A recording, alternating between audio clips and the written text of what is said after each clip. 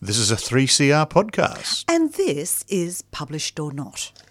Okay. Our perceptions of early Australia are often limited to convicts and discovery, but K.M. Kroeming's novel, A Treacherous Country, addresses the physical, social and psychological displacement early settlers must have experienced. So, Kate, welcome to 3CR. Thank you very much, David. It's lovely to be here. Now, our narrator, Gabriel Fox, is to all intents and purposes lost. How came I to this place? Why, if all around me was evidence of the unexpected natural laws, did my thoughts not remain inside the privacy of my mind, but instead spike up out of my head and my eyes into points of interrogation? Here is another question. Can the season truly be called winter if it is at the wrong time of the year and the leaves have not fallen? This is an extraordinary sense of disassociation and befuddlement. Was that your intention to try and capture that? Yes, absolutely. I wanted Gabriel to arrive in Van Diemen's Land feeling lost from the outset. So I kept the landscape quite vague for that reason. And also he sort of observes things from an arm's length. And the reason for that is that his true motivations are pointing him backwards. Really, he needs to be back home facing what's going on back there. So he's sort of wandering through Van Diemen's Land, slowly discovering that he needs to turn back.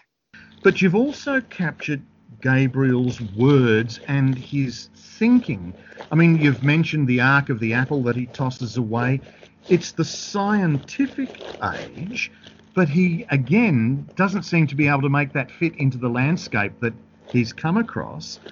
And how challenging then also was it to capture that language and that mindset? It actually unfolded pretty organically for me, David. I started writing this novel specifically for the Vogel. I had about 8 months to do it, and I did it as an exercise to kind of keep myself sane. I was so exhausted with my new baby, I was hallucinating. And I looked at an older manuscript I'd been writing, and it was too personal, and I just found it too difficult for my mindset. So I started on this one, and I just found Gabriel almost leading me along by the hand. It unrolled so naturally. Although I did stop and do a bit of research quite often with language-specific words and phrases to check that they were of the time. But you've also posed challenges for the reader as well. Gabriel, when we first meet him, is carrying 2 whaling harpoons, but he's not a seaman. He's accompanied by someone he calls my cannibal and rides a lacklustre horse called Tigris. I mean, we as the reader are almost feeling the same sense of discomfort he is. Yeah, well, thank you. I'm really glad that came across. I love a sense of the strange and I like a bit of mystery. And I feel like the story might not have been compelling if I over-explained it as I went. I wanted the readers to be able to understand more than Gabriel understood, but also to go along with him side by side.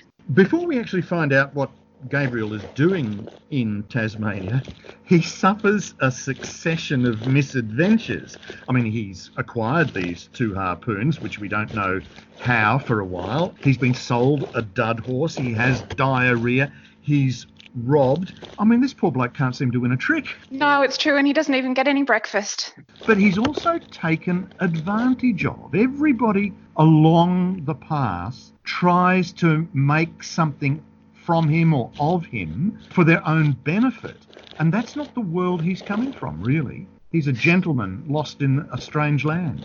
Yes, he comes from a very privileged land, and I don't think he really understands that the force of colonisation that he is representing and taking part in is a brutally destructive one. And I don't think he understands that things are different in this new place, and so he has to engage with people differently.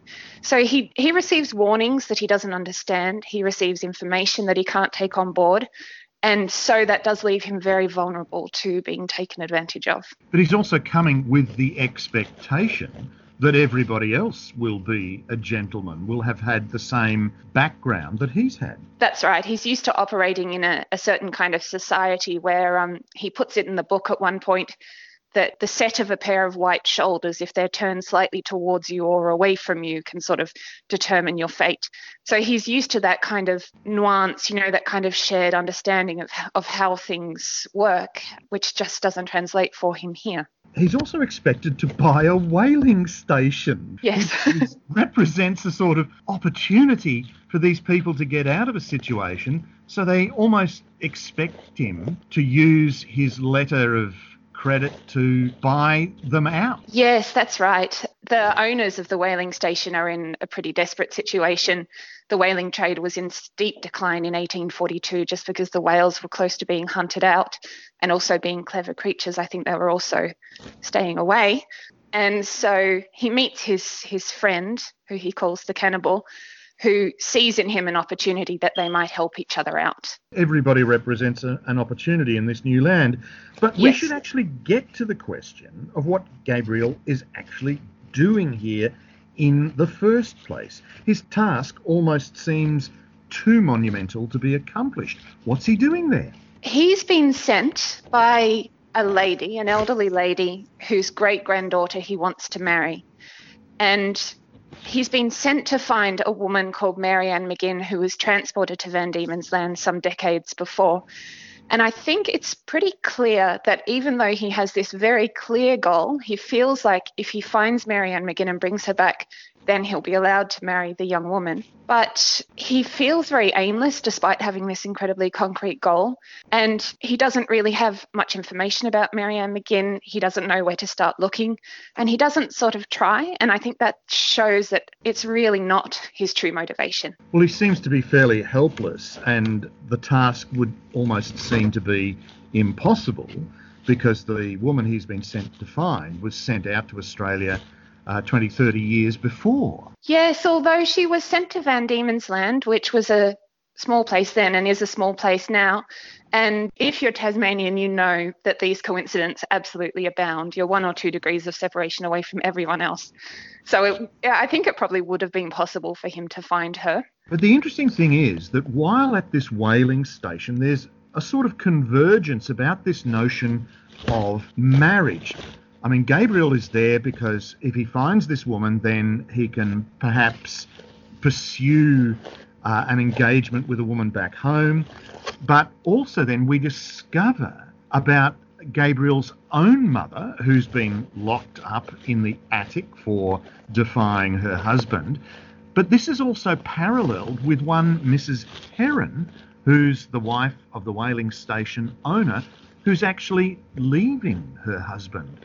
So we're getting views of marriage, the old and traditional, with a more contemporary look at what's going on. Yes, and I think this is part of Gabriel's growth. He's a very young man and very immature, and he's being led towards a certain kind of worldliness and wisdom, or a greater understanding of it anyway.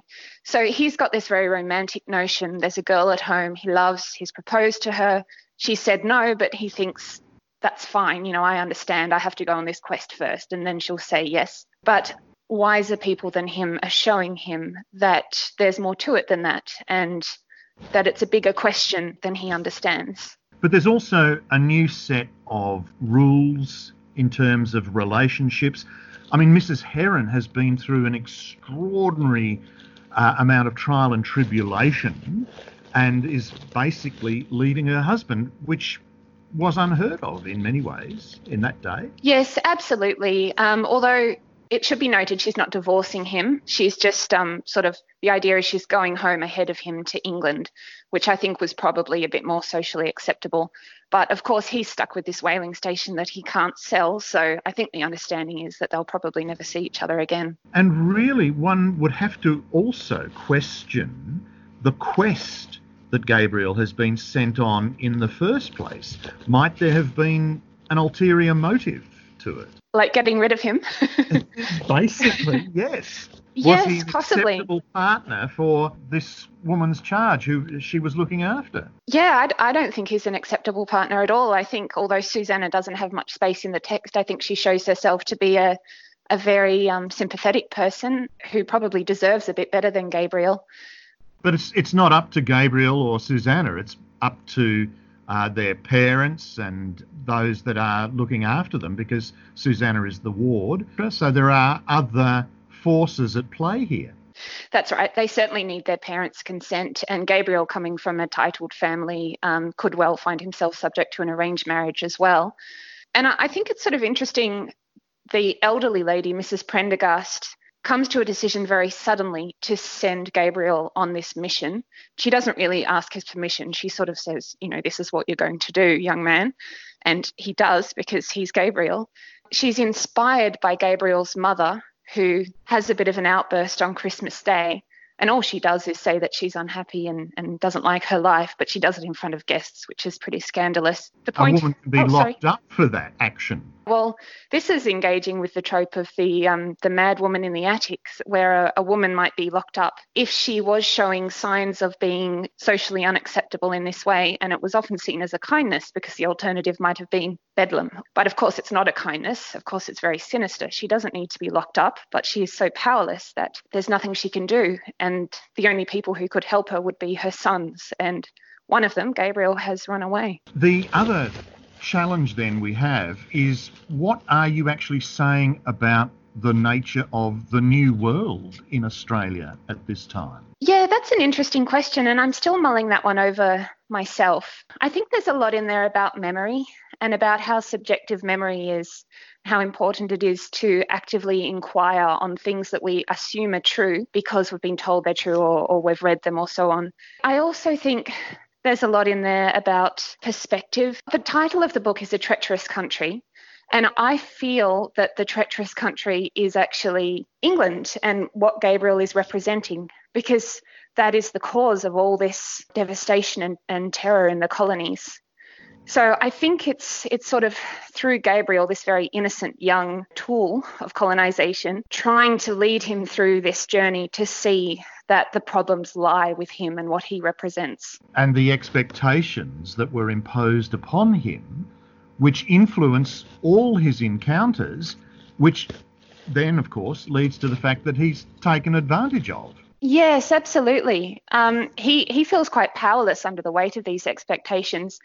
And it's kind of interesting because, of course, he's not at all powerless. He's a young European peer with a lot of money behind him. But he loses everything. The letter of introduction, there's actually a whaling incident, and the letter becomes sodden, the letter of credit, all of these sorts of things. So what he really then must rely on his own wits by the end of it, which in some ways was how Australia survived. That's quite right. And that's, I guess, what you're saying about expectations is that only once he's shaken off those expectations, he's lost his letter of credit, he can't act on that anymore, does he truly begin to see his own true path. Well, Kate, we're actually going to have to end the interview there. A fascinating insight into Australia and its early origins. But the novel is A Treacherous Country, the author K.M. Cromink, and it's an Allen and Unwin release. So thank you very much, Kate. Thank you, David. Thanks for talking to me. Thanks, David. Now Ewan Mitchell follows with another author. Today I'm talking with Felicity Harley, author of a new book titled Balance and Other BS. Felicity is a journalist who is a founding editor of the magazine Women's Health. She appears regularly on Channel 7's Sunrise program and is currently editor-at-large for a website she launched called With Her in Mind. Balance and Other BS is Felicity's debut book, and in it she calls out the crap in cult wellness. Then she offers her own down-to-earth ways to find clarity amid the chaos of an overloaded life, particularly for women. What is overwhelm and how does it affect women? Basically the thousands of things that go on through your mind at every one given time. And particularly for me, it sucks me dry. It leaves you exhausted. It leaves you, overwhelmed and just kind of searching for that balance and those moments of clarity. I think particularly it affects women. Really, this stems back, if you go right back to, say, the 60s when feminism was first introduced and women wanted to get out of the homes and they were promised that we could have it all. We could have the career and the job and the money and we could be equal with men. But what we forgot is that there's still another load at home we're carrying, another work life, dare I say, the second shift as it's often referred to.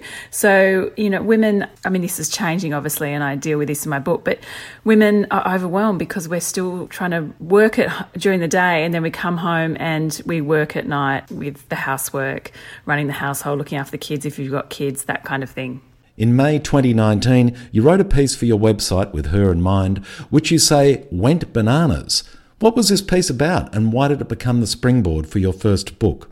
I've been a journalist for 20 years, and this is the one story that I got the most, dare I say, overwhelming amount of feedback from. We got loads of clicks and so many women and friends and strangers texting me and messaging me saying, this is exactly what I feel. I just don't feel I can ever be balanced in my life, and I'm not sure why, and how do I get there? And this prompted me. I was actually talking to my book publisher, Alan Unwin, at the time about writing a book.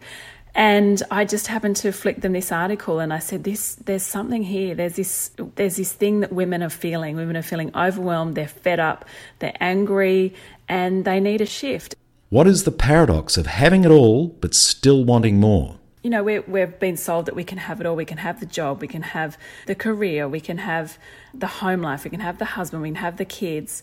It set us up for a bit of a downfall because we were told that we can be superwoman, that we can do anything, that the world is equal. We were sold the idea that go and get your education, step up, work your hardest, and you can do it all.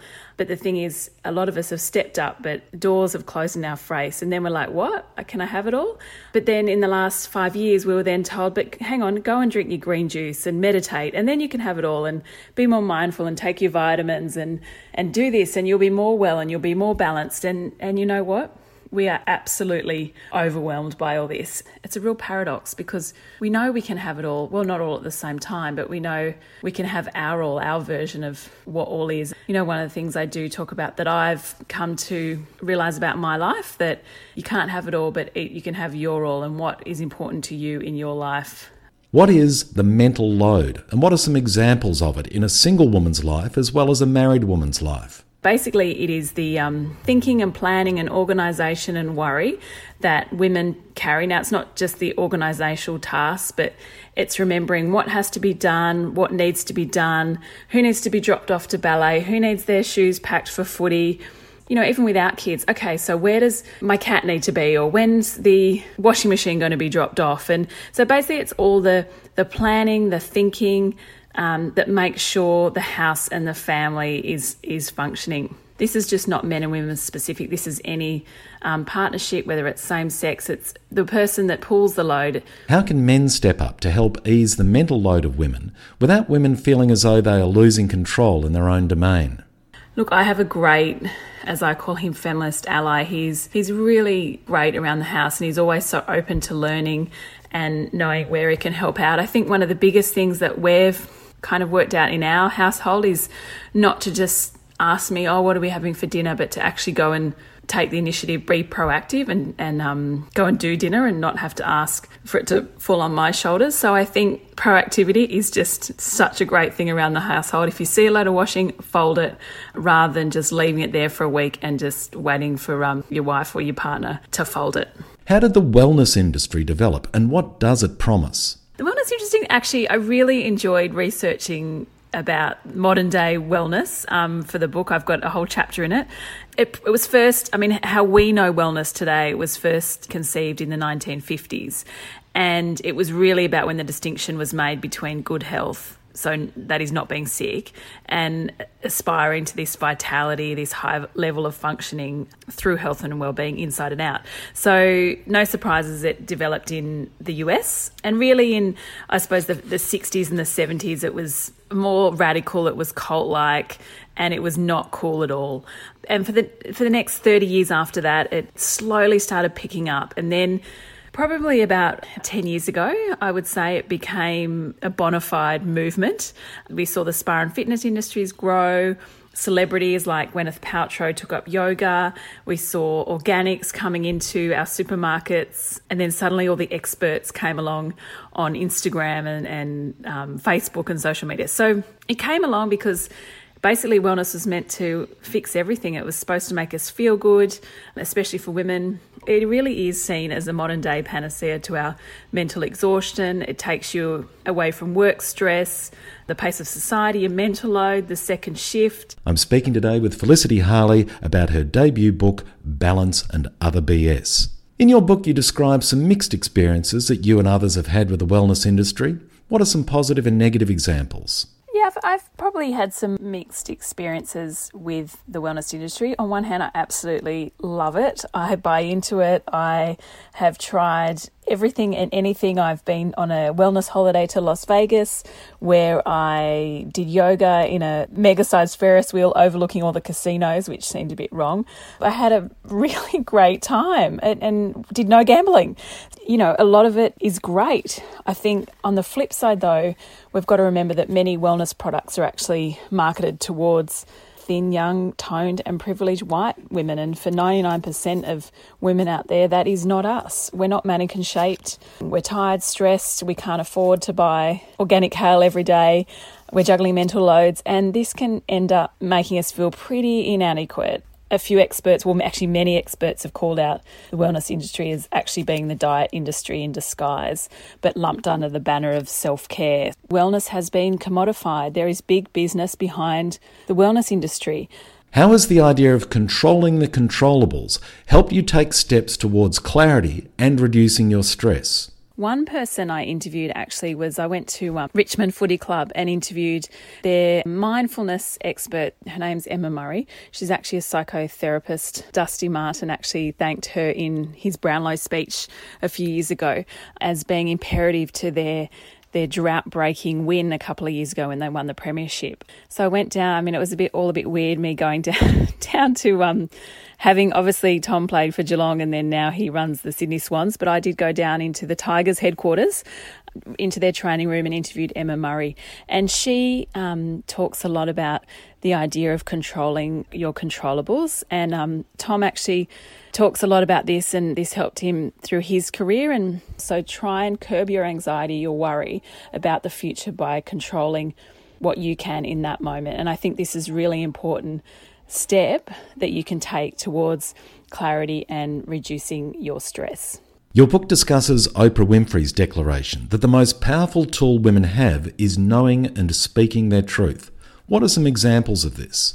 In my book, I discuss Oprah Winfrey's declaration that the most powerful tool women have is knowing and speaking their truth. She talked about this in her 2018 Golden Globes speech, which was more a rallying cry for the Me Too movement. But I think this, for me, this can also apply to women in everyday life, in overcoming your overwhelm. So know your truth. So what do you stand for? What priorities really matter to you? And I think when you're clear on what you stand for, you are more empowered to say no, and you're more empowered not to get sucked into things you don't really want to do that perhaps add to your overwhelm. Now, that could be as simple as cooking a cake for a friend's birthday, which will take up an hour or two of your day, which you just don't have in your day of trying to do everything else. So it can help just being really clear and help you stand firm in what you believe in and what your all is, rather than having it all. What is your all? In your view, what is the difference between mindfulness and awareness? I talk about mindfulness versus an awareness. I mean, really, they're the same thing. It's about paying attention to what's happening right now in your surroundings, what you're thinking, you're feeling, how your body's feeling, to how you're responding. Are your shoulders hunched? Are your shoulders down? Are you relaxed? Have you got a good stance? Or are you hunched over? I just think sometimes mindfulness has been taken over and commodified a bit like wellness. So you can call it what you will, but I quite like awareness, and that's what I choose. For me, it just seems a bit lighter, more achievable, maybe a bit more personal and less commodified, less like I have to be scrolling through my 300 apps looking for a mindfulness, 30 minutes of mindfulness before I go to bed. So it's whatever works for you, really. But for me, I quite like the whole thought of awareness, and it's a bit easier to do. How can women create mental space in their busy lives, and what are the benefits? So I think to deal with your overwhelm, your stress, to help find balance, because it's really, balance doesn't exist. Balance only exists in that moment, in my opinion.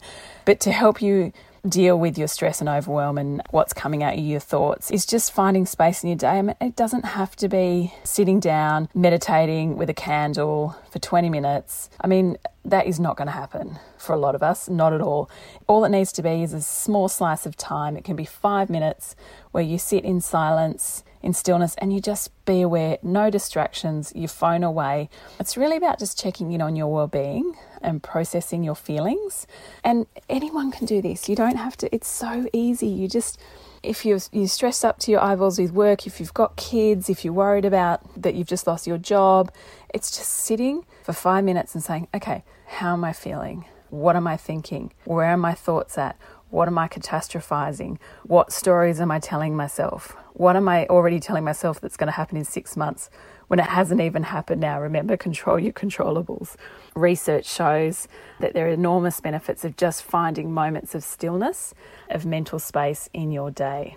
What role can humour play in helping women to cope and develop confidence in themselves? I love humour, I love fun, I love joy. I think we can have that more in our lives. And one of the big things I think women struggle with the overwhelm is confidence to say no. We constantly check ourselves and measure ourselves against not just our friends, but also a lot of strangers on whether it be social media or when we are out in our daily lives. And I think if you can have a good laugh, if you can have fun, and most importantly, if you can have fun with friends, well, for me, that is true balance right there. That is true life meaning.